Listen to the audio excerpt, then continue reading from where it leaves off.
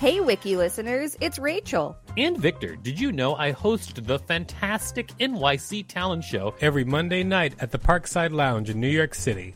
It's an off-Broadway showcase where you can see New York's underground performance art up close. We've got weekly special guests like Colin Quinn, Janine Garofalo, Tone Bell, and lots more.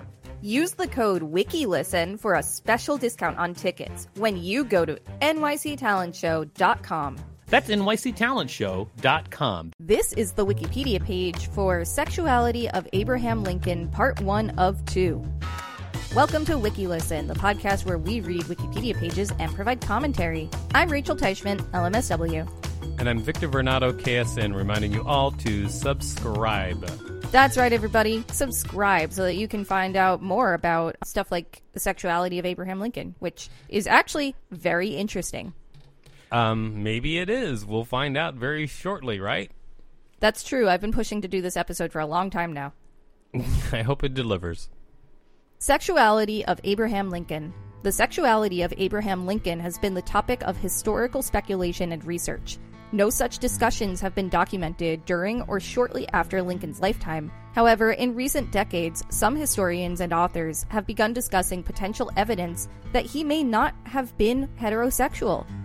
Mainstream historians generally reject theories of Lincoln's homosexuality, noting that the historical context explains away the supposed evidence that he had romantic ties with women and he had 4 children in an enduring marriage to a woman.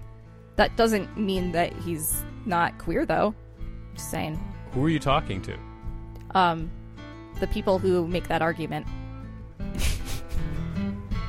Great. Historical scholarship and debate. Commentary on President Abraham Lincoln's sexuality has been documented since the early 20th century. Attention to the sexuality of public figures has been heightened since the gay rights movement in the late 20th century.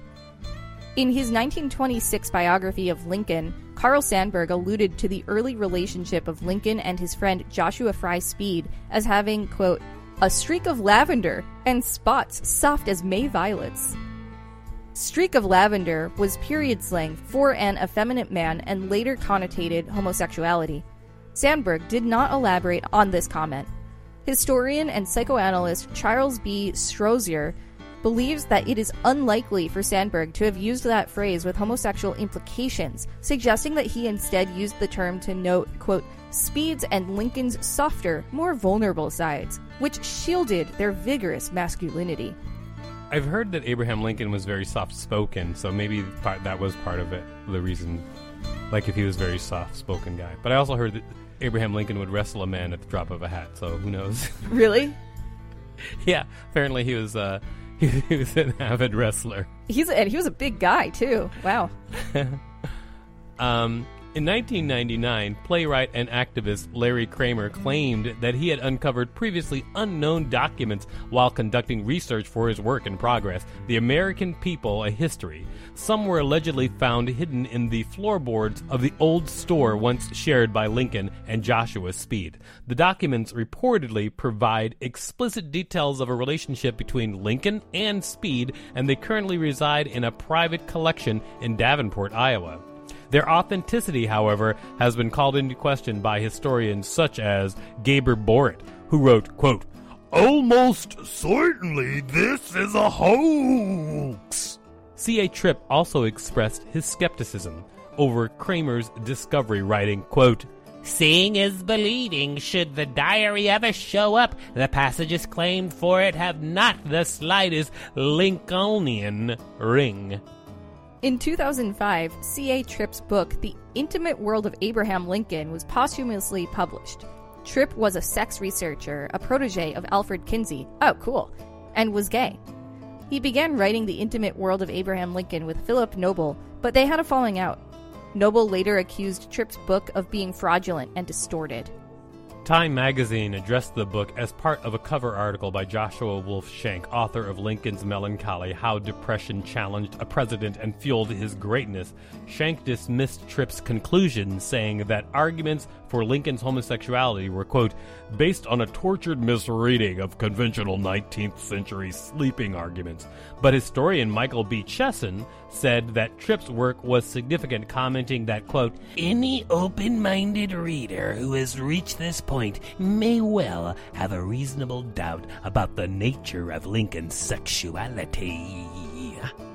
In contrast, historian and Lincoln biographer Michael Burlingame has said that it is, quote, possible but highly unlikely that Abraham Lincoln was predominantly homosexual.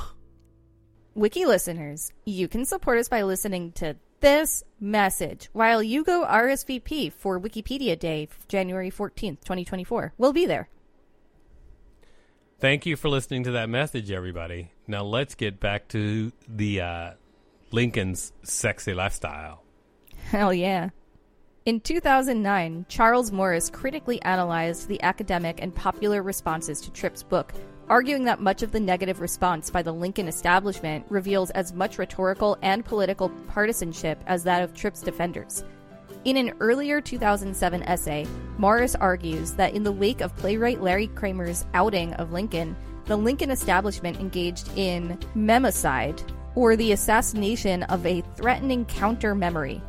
He put in this category what he called the methodologically flawed but widely appropriated case against the gay Lincoln thesis by David Herbert Donald in his book, We Are Lincoln Men. Lincoln's stepmother, Sarah Bush Lincoln, commented that he never took much interest in the girls. However, some accounts of Lincoln's contemporaries suggest that he had a strong but controlled passion for women. Lincoln was allegedly devastated over the 1835 death of Anne Rutledge. While some historians have questioned whether he had a romantic relationship with her, historian John Y. Simon reviewed the historiography of the subject and concluded that, quote, available evidence overwhelmingly indicates that Lincoln so loved Anne that her death plunged him into severe depression. More than a century and a half after her death, when significant new evidence cannot be expected, she should take her proper place in Lincoln biography. In her book, Team of Rivals, The Political Genius of Abraham Lincoln, historian Doris Kearns Goodwin argues, their intimacy is more of an index to an era when close male friendships, accompanied by open expressions of affection and passion, were familiar and socially acceptable. Nor can sharing a bed be considered evidence for an erotic involvement. It was a common practice in an era when private quarters were a rare luxury. The attorneys of the 8th Circuit in Illinois, where Lincoln would travel regularly, shared beds. Critics of the hypothesis that Lincoln was homosexual emphasize that Lincoln married and had 4 children. Scholar Douglas Wilson writes that Lincoln, as a young man, displayed robustly heterosexual behavior, including telling stories to his friends of his interactions with women. I don't know. She was grabbing on the Lincoln log, if you know what I mean. Oh, no. Go, Lincoln. Oh, Lincoln. Victor Varnado, professional comedian. That's my impression of Lincoln talking to his friends about the ladies. Lincoln wrote a poem that described a marriage between 2 men, which included the lines, for Reuben and Charles have married 2 girls, but Billy has married a boy. The girls he had tried on every side, but none he could get to agree. All was in vain, he went home again, and since that he's married to Natty. I don't get it. This poem was included in the first edition of the 1889 biography of Lincoln by his friend and colleague William Hendon. It was expurgated from subsequent editions until 1942, when the editor Paul Engel restored it. Tripp states that Lincoln's awareness of homosexuality and openness in penning this bawdy poem was unique for the time period, and that any 19 or 20-year-old heterosexual male would not have been able to write the poem. Lewis Gannett notes that the poem was, quote, a satirical poem written to embarrass someone against whom Lincoln held a grudge. Well, that's where we're going to end it for today. Tomorrow, I'm very excited to get to Marriage with Mary Todd Lincoln. We love Mary Todd around here. We love learning about her. She's fascinating. When she says we, remember that it doesn't necessarily include me.